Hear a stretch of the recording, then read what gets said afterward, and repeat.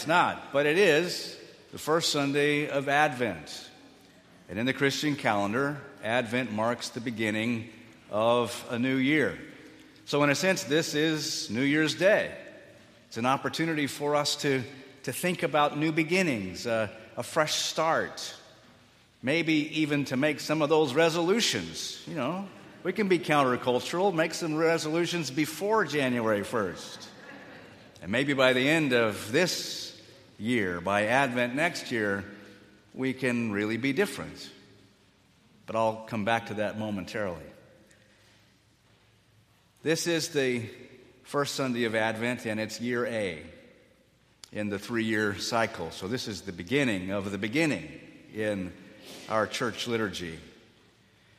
Note, if you will, that Advent is a season unlike any of the others, but it does tie everything together.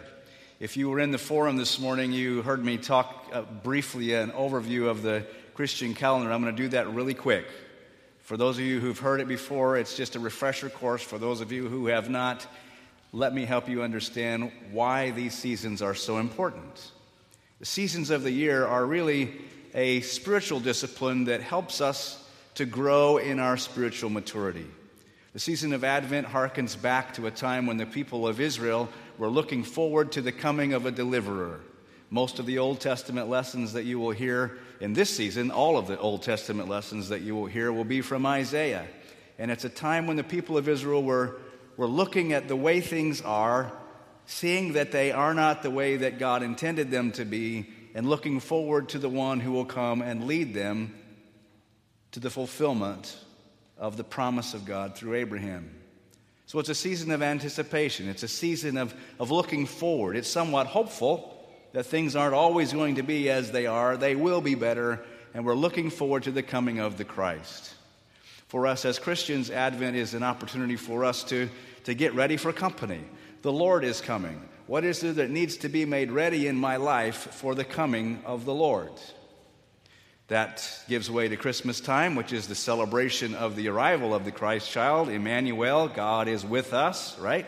So the awaited Christ has come in Christmas season. Celebration, 12 days. Shortest season of the year, but we get a party for 12 days. And then, as we've celebrated the arrival of the Christ, that gives way to the season of Epiphany.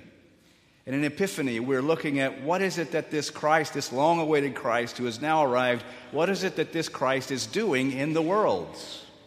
It's an aha moment. Where is the Spirit at work? Recognizing where is it that God is working, and how might we be more aware of God's working in our world? That gives way to the season of Lent. Having seen what God is doing in the world, we recognize that what God is doing in the world is often not what we are doing in the world at all. And I want to be more like God. I'm a Christian, after all. I want to be a follower of Jesus. So what is there in me that needs to change in order to be more like this Jesus, this Christ that we see at work in the world? And it's that Lenten penitential season where we do the really deep, hard work and allow the Spirit to change us from the inside out, make us over into new creatures in Christ. And then it's Easter.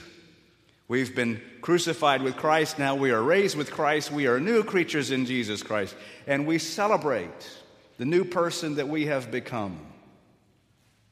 And then finally Pentecost, that long green season that we've just come through. It is our opportunity, having been made over again by the Spirit of God. How do I now join in what God is doing in the world? And then we come back to Advent and the cycle starts all over again. So this is the beginning of an opportunity for transformation. What is it in us that needs to be made ready for the coming of the Christ? What are we anticipating? It also means that we look, as the people of Israel looked at their world, and ask the questions. What is it that is not in our world yet ready for the coming of the Christ? The New Testament lessons and the Gospels during this Advent season are scripture verses that point to the second coming of Christ. You'll hear a lot of that in this season. There's a difference between the Old Testament looking forward to the coming of a deliverer and the New Testament looking forward to the second coming of Christ, at least in some segments. The people of Israel were looking forward with hopeful eyes. Things are not always going to be as they are. A lot of Christians today look to the second coming of Christ not with hope, but with some measure of fear. Because we've been taught that when Jesus returns, if my life doesn't measure up, there is an eternity of punishment ahead for me. Any of you lived in that kind of fear?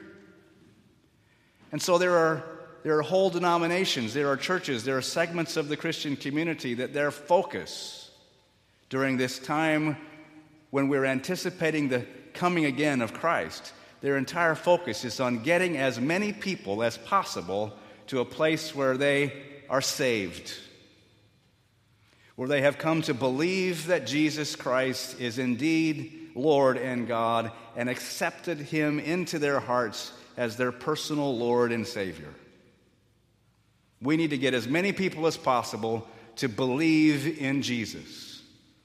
And there are great missionary endeavors that take place around the world by organizations and individuals who are going in trying to convince as many people as possible that Jesus is indeed Lord and they need to believe in him so that they can avoid eternity in hell.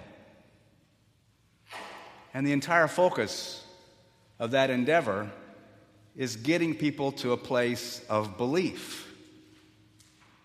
If they just believe, they will be saved. The lesson from Romans calls a little of that into question for me. Look at the opening line of this reading from Romans chapter 13. You know what time it is now. How it is now the moment for you to wake from sleep. For salvation is nearer to us now than when we became believers. Wait a minute. Salvation is nearer to us now than when we became believers. But I thought salvation was believing. You mean I didn't receive salvation? I wasn't saved when I believed? What does this mean? If salvation is not about belief. Salvation in the eyes of the people of Israel looking forward was the hopeful anticipation of God making things right in their world. Salvation is really about the world becoming more fully what God intended it to be in creation. And salvation for you and for me is about becoming more and more of the person the creative God designed us to be in the beginning. And that, my friends, is a process. None of us were born perfect. None of us will die perfect. But we become more and more who God intends us to be as we walk this journey of faith with God through Christ. Look with me again at the Old Testament lesson from Isaiah.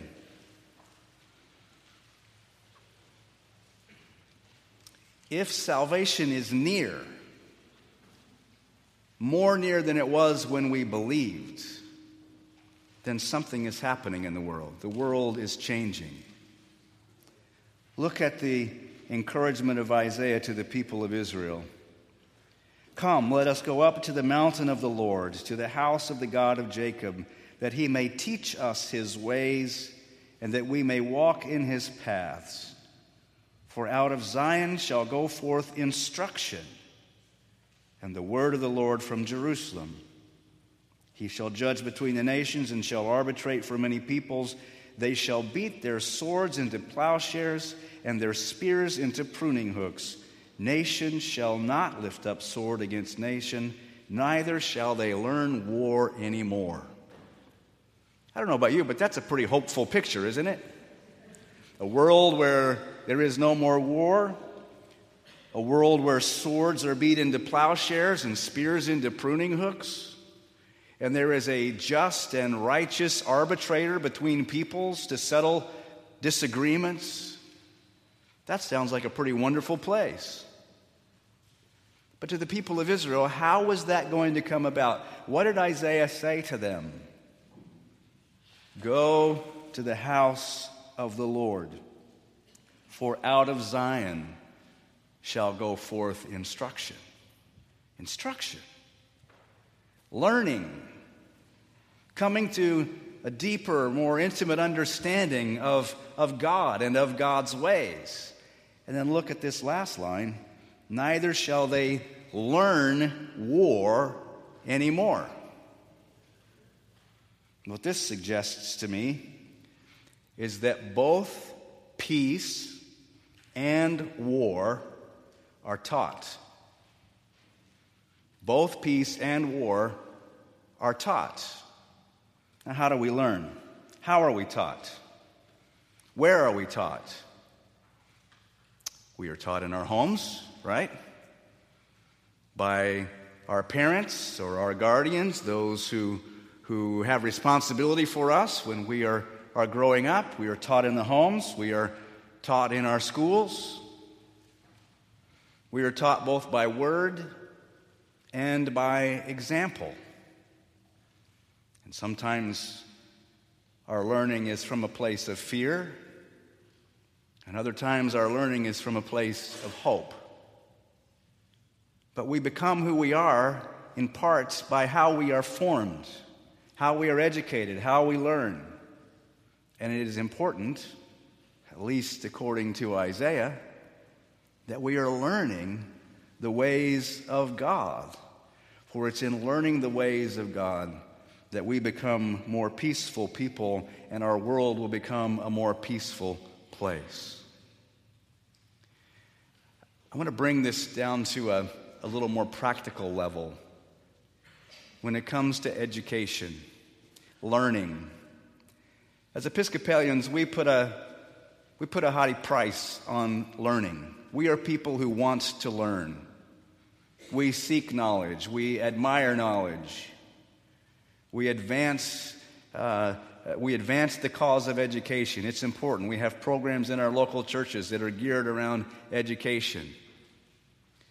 In our society, there are studies that have been done over a course of many years that look at the importance of education, not just to individuals, but to our society as a whole. And there are some things we know. I was reading just this last week from a study that was done around 2004, and there are more recent ones that collaborate with this. Higher education levels result in a decrease in poverty,